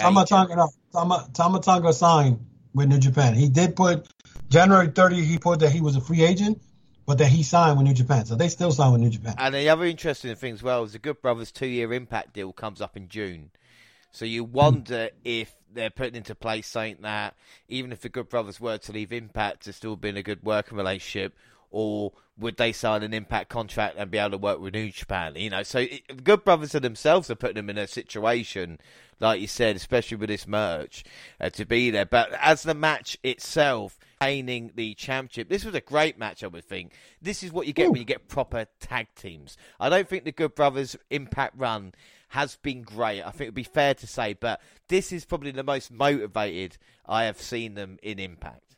And the reason, if you think about it, their championship reign has not been great because of the lack of tag teams that they have there. This match here was already a year in the making. A year in the making. Because remember, all this started with the Good Brothers when Omega showed up at Impact last year and they were wearing Bullet Club merch.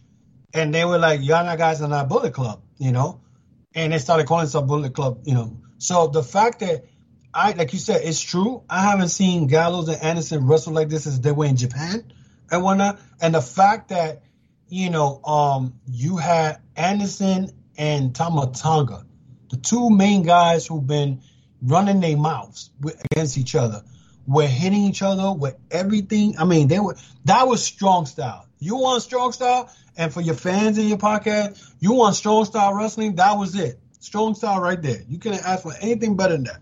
And the beautiful ending, okay, out of all this, okay, is, yes, the beautiful ending of Jay White turning. But look who Jay White hit the Blade Runner to. It was Tamatonga. It wasn't Tonga Loa. It was Tamatonga. He hit that Blade Runner, and that makes the betrayal even more bigger, because Tamatonga was the one who brought in Jay White to become the leader of Bullet Club when they attacked Okada years ago. So it's just this. Let me tell you something, James. This was beautifully done. Beautifully done. What would you score that out of 5 as well? What? Out of 5? Shit. Are we only doing 5? Shit. I give that shit a 6. First time ever here, a 6 in a tag team match. You cannot ask nothing more than that. And if they're having another match, whether it's in Impact or in New Japan, it's gonna get. Oh my God! I can't even wait to have that. I want another rematch. Like we said, they might get another rematch because Impact announced as well Sacrifice would only be 2 weeks away. Yes, a very WWE move of a special 2 weeks after a special. But we move on, and the Knockouts Championship match, Mickie James versus Tasha Steelz. And as we said, the uber confident Steelz controlled the match, appearing to be well on the way to victory. When some trash talking directed at family ignited a fire in Mickie that led to a big neck breaker on the floor. Feels like any great prospective champion scouted her opponent's offense and left her laying as momentum returned to her size, and refusing to allow frustration to set in. Steelz remained focused until James bit her, catching her off guard. The champion fired up, kicking Steelz low and taking her down with a seated senton. She added a mitt kick to Savannah Evans, knocking Steelz second off the apron. Steelz delivered a cutter in time for Chelsea Green to make her presence felt, and she eliminated Evans from the equation. Green's presence was felt late as James sent Steelz into her and then rolled the Barika Badass up for the pinfall victory. What were your thoughts on this? I was disappointed. I was expecting I wanted Tasha Steelz to win this match, but I'm gonna be fair and say the match was pretty good. Did I expect Savannah Evans to interfere? Yes.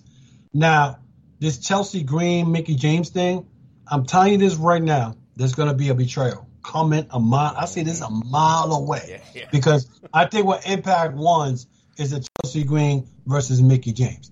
They figure like a Tasha Steele versus Chelsea Green is not a match that people really want to see. You know what I'm saying? So in regards to Tasha Steele, she'll probably get another opportunity down the line for the title. I don't know. It may be either with Chelsea Green or Mickey James. The match is all right. It could have been a little better, but once I saw Chelsea Green, I was like, okay, she's going to interfere some way or the other because Savannah Evans kept, hanging around the ring area. So I'll give this probably a 3 1/4. I think it could be a little better, but we already know that the whole thing that they're trying to set up is a Chelsea Green versus Mickey James. And I'm telling you right now, and I'm saying it to your podcast, Chelsea Green's going to turn to Mickey James, and it's going to happen either this week or the following week. Yeah, I think without that, like I said, the biggest story is going on with Green, especially with Cardona as well. Green might turn to the dark side. Really fun match. Steels will be champion, I would say, by the end of the year. And we just talked about the Good Brothers run.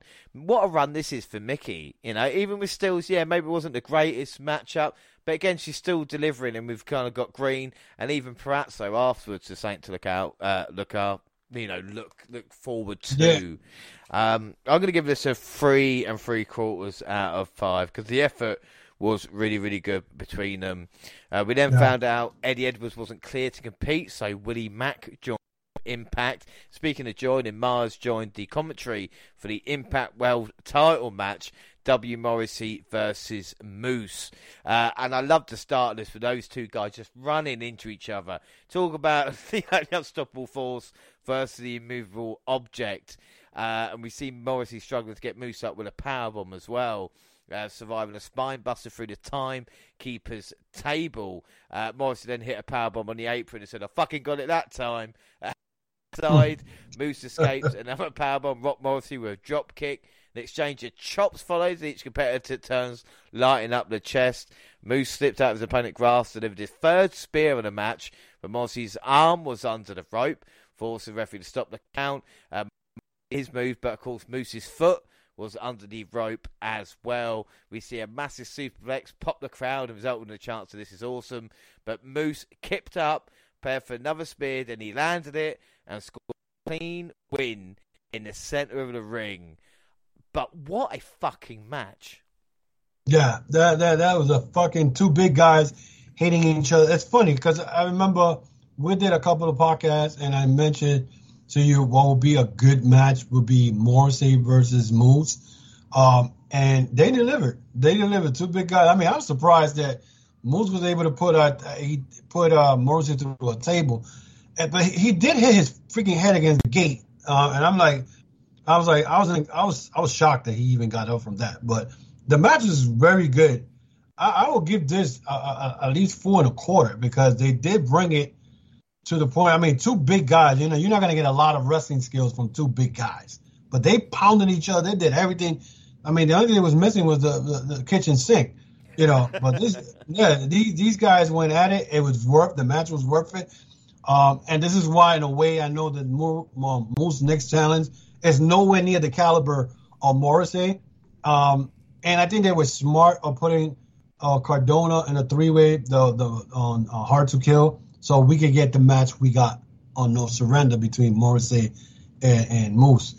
So it was worth it. Again, and like I said, the whole storylines, how they built this pay-per-view was fucking great. Okay, and I don't say this much Impact, but this was good. The whole show was pretty good, except with the Jordan Greens and Mark Cardona. But the way they set up these storylines and the way this show was going, it was good. Well, like you said, it's a motivated Morrissey, and ever since Impact putting performances, you think, like you said, two big guys. This was never going to be Steamboat versus Flair, but the two beat the crap out of each other from the opening bell. Each strike sounding awesome. Two big men going toe to toe. Like I said, really, really great stuff. I'm going to give that 4 3/4 out of 5. I never thought I'd enjoy a Moose Morrissey match as much, but he delivered what we wanted when you said the two big guys. Were you surprised that the Team Impact versus Honor No More match was the main event? No, I wasn't, because if you think about it, that again, Impact did the right thing, because if you put in in the before the world title, if we're gonna do that type of ending, and if you do the world title, it's not the world title. I don't think the world title would have overshadowed it, but people will forget about it. You know what I'm saying? So them doing that, it reminds me of the NWO versus WCW when Nash and Hall first showed up at WCW, and then you had Luger, Savage. They put that as the main event because it's oh my God, it's part of the company. The company's on the line, that type of thing. So they did the right thing. To me, that was a smart move. I was worried about that because I'm like, where are they going to put that? They better put that shit in the main event. But that, yes, you got the world title and whatnot, but you could put the world title before that so people could enjoy what it was going to happen. Now, I mean, let's go on to before I say anything about the match. But. Well, like I said, no, but it's an excellent point, and that's the reason why people may be wondering why it was. And like I said, when it's two wrestling companies each other, it means everything in the world. Like I said, we had Mac, Rhino, Rich Swann, Chris Sabin, and Steve Macklin on one side, Matt Taven, Mike Bennett, PCO, Kenny King, and Vincent on the other. And a win for the Invading Hills, and they would be allowed to stay in the company. A loss, and they would be gone. And the early portion of this match, was dominated by back and forth action. Neither team able to maintain an extended advantage. Distraction by Maria at ringside allowed Bennett to deliver death, and Honor No More took control, whether isolating Sabin or Swann. The Hills dominated the action. An errant dive by PCO stunned him. Now Swann sang back into the match. The dive that PCO took, like we said, 57-year-olds you mentioned, and to suicide outside, just hitting Matt, is just crazy for the guy. Yep. That man is a nutcase. He really is, and the former X-Division champion. Yeah. Unloaded on Bennett, Taven, and PCO, dominated the competition. Down from there, with tags becoming irrelevant as the chaos reigning supreme. King sent Macklin to the ref, and dives ensued. PCO delivered the Deaminator, and Vincent followed with Red Rum, punishing Swann and Mac. I'm sure on either one of the dives, Swann's face just gets squashed. Yeah. PCO landed, and he landed right on Swann's face, and you could tell by his look. I'm like, oh, his whole body, that was bad. It was. Well, PCO again, delivered a moonsault from the top rope to the massive competitors on the floor, and all of a sudden, Eddie Edwards rushed to the ring, and after a moment or two of teases, when it looked like Rhino was going to spear Marilla instead, it was a kendo stick shock, and a shocking King then pinned Rhino to secure the win and ensure the faction remained a part of the Impact roster. Now, before I get your thoughts on the match, we already mentioned the signs towards Eddie Edwards, but he was kind of not happy with Macklin being on there, and we've seen a lot of him. Maybe we're wondering what side he was on, and he has chosen this one. What did you think of this main event? Oh man, it delivered. It delivered, and it's funny because you're saying that Eddie Edwards wasn't happy with Macklin being the team. I didn't see it that way. I didn't see it that way because the fact that I'm like, okay, I thought Macklin was going to be the traitor.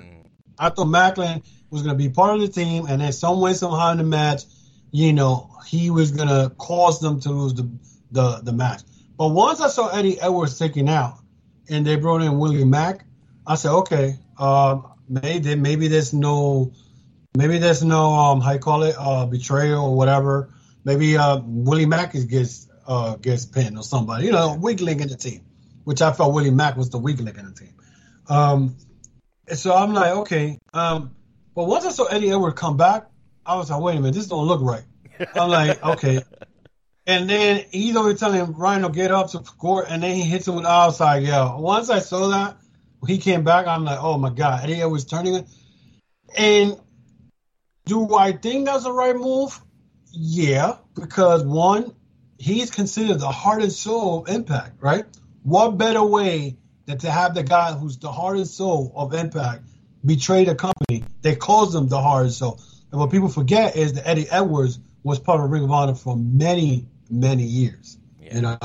So, now my question is he going to turn back to his regular self instead of this hardcore type of guy? or is he going to continue being the same guy that he is hardcore type? And the best part that he did, that I like what he did, was he ripped the Impact logo off his jacket and threw it over the ring. And it's funny because through Fight TV, they kept after the Impact logo came out, they still was recording. You see the cameraman having recording the Impact logo that he ripped off his jacket.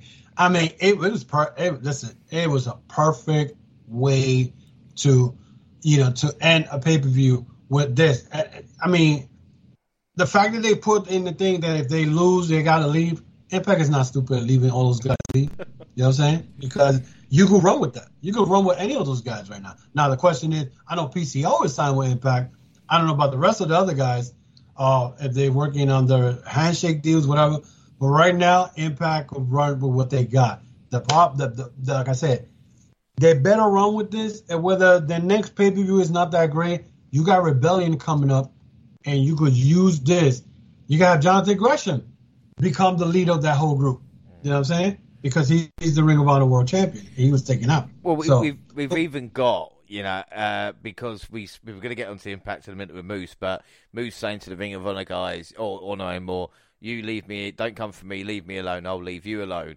Will we get a champion versus champion situation? Will Moose and Gresham, and what side will either man be on? Because Moose, of course, has got a history in Ring of Honor. But before we move on to the last, like you said, the after seeing these guys and On and No More, I think Tavern upside. But again, this was fantastic main event. The crowd seemed to be into Ring of Honor or PCO more than the majority of the Impact guys, which made me a bit surprised. But I think I will have to give this 5 out of 5 because this was just really, really good stuff. And like you talk about there, the image of Eddie Edwards ripping the Impact logo off and it's been seen on the floor, thrown away like rubbish. It was an excellent image and a great thing to mention as well. So 4 out of 5. Yeah, I'll score it a 5 out of 5 because this was greatly produced. This is, I mean, who expected Eddie Edwards to turn on them? I mean, I didn't even see this. I thought Macklin was going to be the one. He figured, let me take advantage. Alexander's no longer in the team.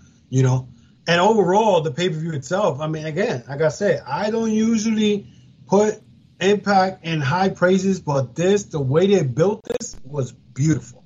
It was beautiful. Now, can they run with that ball and continue doing it? We got to see what way it goes. Well, that's the question. Well, so match of the night for me is going to be the main event. For you is going to be, like I said, GOD versus the Good Brothers, because first ever 6 out of 5. Exactly. 6. That was the 6. MVP of the night for me, I'm going to say Morrissey and Moose, because those two big guys, they could just be boring with lockups and, whatever it is, but but then again, a bit like the entire roster at the moment is just trying its hardest as well, Yeah, well, my MVP, and you're going to find this weird, my MVP is Eric Young. And the reason I say that, I know a lot of people expected Eric Young to lose quickly to Jay White because they figure, oh, this Jay White, because, the name, the where he's at, championship competition, whatever. But Eric Young, after all these years, that man can still deliver a good match. I mean, you may not agree with it, but I think, I give credit to a guy who, he probably could have won another 5-10 minutes with Jay White. Yeah, that's an excellent pick. That really, really good. Like I said, and Eric Young, Jay White. This show really delivered again. Like I said, from top to bottom, really, really good. And I know we always kind of maybe disagree what we score a few hours or a show, but I'm going to have to give this a 9 out of 10 because maybe kind of like, no major titles or something like that changed hands, but something major happened here, like I said, with the Bullet Club and the card overall. It was just really good. He wants to make you watch more Impact. Well, you're going to be surprised what I'm about to say because I think this was a 10 out of 10. Whoa. It was well, I'm telling you, it was well produced. Let me tell you something. And I told my roommate this. I'm like, the Bullet Club and Good Brother match, the GOD versus, better not be disappointed. They did not disappoint. The main event did not disappoint. The world title didn't. The only match that I felt that maybe they should have put at the pre-show was the Matt Cardona against Jordan Grace. Yeah. Because the way it ended. Yeah. You know? Other than that, I mean, the way that, and I'm saying it because, like I said, I don't watch Impact. And like I said, I started watching Impact again. The weekly show was because of Hard to Kill. But the way they set everything up, and now mind you, when I watch the weekly show, I skip a lot of matches because I'm not interested. You know what I'm saying? But the way it was produced and the way it was set up, this is one of the best shows so far as pay-per-view. Not better than Wrestle Kingdom because Wrestle Kingdom is the bomb. But it's there. It's in the top 2 already. You know what I'm saying? Now, my thing is, you got to do, and this is what I'm saying, Impact would be so great if they do stuff consistently. Stop being cheap. Pay the fucking wrestlers who making your company what it is today. Because, I mean, you could still bring in Josh Alexander. You could have still brought him up, which I doubt he's going to come back. But if you're going to bring somebody, you got to, right now, Jonah could be the guy that could challenge Moose. You know what I'm saying? Instead of him challenging somewhere else. He's the hottest heel. You can put a heel versus heel, you know? But this is the interesting thing as well, like you said, because they can only go from downhill. It's even like the main event. It's the closest thing that we've had since WCW and WWE, like the Invasion. And we know how that feud started. So it's all about the ending. Like you said, Impact have built so much good. I mean, you're giving it, dude, if you're giving it 10 out of 10, it means they're good at the moment. You know what I mean? And it's like, I think back in my mind, I'm worried, how can they fuck it up with the next year? This should be beautifully building towards Bound for Glory in October. Like we said, we've got Rebellion in April, which will be. That's what I'm saying. Like right now, they cannot afford to fuck this up. And I'm gonna tell you that because right now they have the ball in their hand. They got at least 6 wrestlers. They came from another company. Okay, Matt Taven, former Ring of Honor World Champion. PCO, former World Heavyweight Champion. Kenny King, former Tag Team Champion. So you got a bunch of guys there that if you put them in a match with anybody from Impact, you could have a great match. You know what I'm saying? So now you got them in a group. Now, can you bring somebody in there that's gonna be like Sting did with NWO? You know what I'm saying? It's gonna be the leader because you just lost Eddie Edwards. Eddie Edwards is not part of I don't know more. Like I say, they cannot fuck this up. Well, the thing is as well is again, like you said, if we knew Alexander versus Moose was going to be for the world title at Rebellion, and then you can build up, like we said, what we've got with Ronald No More and the Bullet Club, it would be next level excitement. And it's still, like I said, really up there. And I think the next time we'll do an Impact review, we'll do Rebellion as a full review, and then look at Sacrifice as we did today with Hard to Kill. I think it's really, really well. And like I said, it's been good. But the Impact, we get the no surrender out because a couple of things happened on February 24th. First off, we found... I haven't seen it, but go ahead. Right, Tell me what happened. First off, unfortunately, the next challenger for Moose at Sacrifice will be Heath. I did not want to give your fans the news. That's why I said the next challenger, because it's a fucking joke. This is what I'm talking about. How you go from having W. Morrissey, a guy who gave you a good match, to bring in Heath Slater? Are you kidding me? Anyway. Well, and also at Sacrifice, we are going to get Jay White versus the returning Alex Shelley. And that's going to be a good one. We see Jay White cut a promo backstage, and he said it was strictly business and nothing personal. He said the same about turning on Gorillas of Destiny. It was nothing personal. He just didn't measure up to his standards of the betterment of the Bullet Club. He said he was the best leader the Bullet Club ever had. Carl and Gallows, who were in full Bullet Club outfits now, cut a promo about being the best tag team and being Bullet Club originals. Wow. He said it's business, it's nothing personal. He's the greatest Bullet Club leader. Wow. What? Wow. See, this is what I cannot wait till they show up in Japan. Cannot wait. And then finally, why Eddie? Why? Said Eddie couldn't no one could lay hands on Eddie Edwards until he explained what he'd done. And he basically, around 2 years to Impact Wrestling bringing an outside talent into the company to compete for its world title. We recalled Rich Swann failing at his job and losing the championship to Kenny Omega. Then Moose and Sami Callihan losing in title matches. He did pin Omega in a tag match, and he thought his opportunity was coming until it didn't. It went to Josh Alexander. He realised then that Impact had honour no more. Alicia Edwards interrupted her husband, imploring her to think about family and Impact, and the wrestling fans supported him. He told her the future together is up to her, but honour no more is his family now. Wow, that's a good promo. It makes sense. Yeah. Wow, Impact is making sense? I know. Wow, it's crazy. That's great. I forgot that he picked Kenny Omega in a tag scene. You and I moaned about it and go, why has Eddie not had a chance since? Yeah, I can't remember that. Yeah, I totally forgot about that. But that's beautiful. You see what I'm talking about? Who is writing this? Did they hire somebody that we don't know? Or this Lance Storms? Because I know Lance Storms is producing that, right? That's what I'm saying. Wow. Storm's there, Scott D'Amore, whoever's doing it at the moment, it's perfect. Oh, my God. Are we going to be, well, I think we're going to be doing a lot of Impact stuff now. Because this shit is unbelievable. I'm like, and by the way, everybody, I'm not drunk. I gave them a 10 on their paper. That's what I'm saying. It is great stuff at the moment, and it's such a joyous experience, especially how many Impacts we've done. And I know how harsh we can sound sometimes with Impact or how people perceive it, but it just shows at this moment in time, it is really, really good stuff. And it's not just one storyline that's keeping us invested in Impact. It's all three of them. If only, listen, even that Mickey James, Chelsea Green storyline, you know it's going to happen. It's bound to happen because, again, Matt Cardona, he's in the dark side. His wife is going to follow. I don't know if you saw Game Changer Wrestling where they did the GCW The World, where Chelsea Green ended up, I don't know if they have it on YouTube, but ended up looking like she's going to be with Joey Janela. And she supposedly she hit a low blow to Matt Cardona. Everybody thought she was turning on him. And then Matt Cardona had like a ball protector. Yeah, beautiful storyline. Beautiful.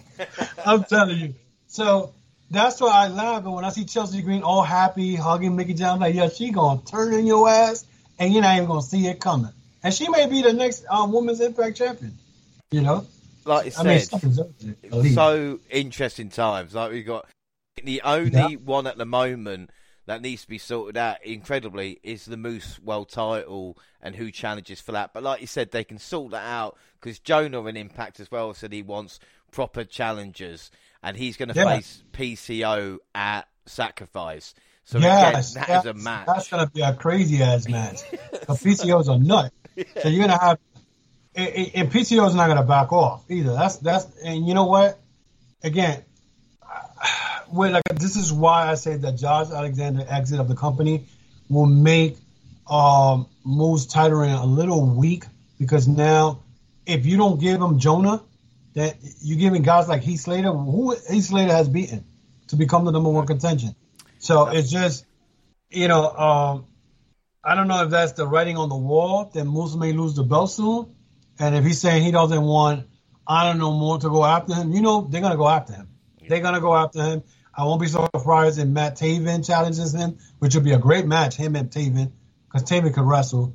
Maybe Mike Bennett or Kenny King. So any of those guys could give Moose a challenge, but Heath Slater? What? No. Like we said, apart from that, really interesting times. And I will say, set in stone will be the Impact Rebellion review. And then if Sacrifice really knocks our socks off, we'll see what happens there. But that is basically it for with Impact. And yeah, it's actually really, really good. And if you've not seen anything, just check it out. Whether it will be just listen to the podcast for the reviews or actually looking at clips on YouTube or going onto the Impact app in itself. And don't forget, we're across all social media, Twitter at the WNR Podcast. I'm at the WNR JR. And Ultimate One, where can they find you? Where can they listen to you and watch and all the other information?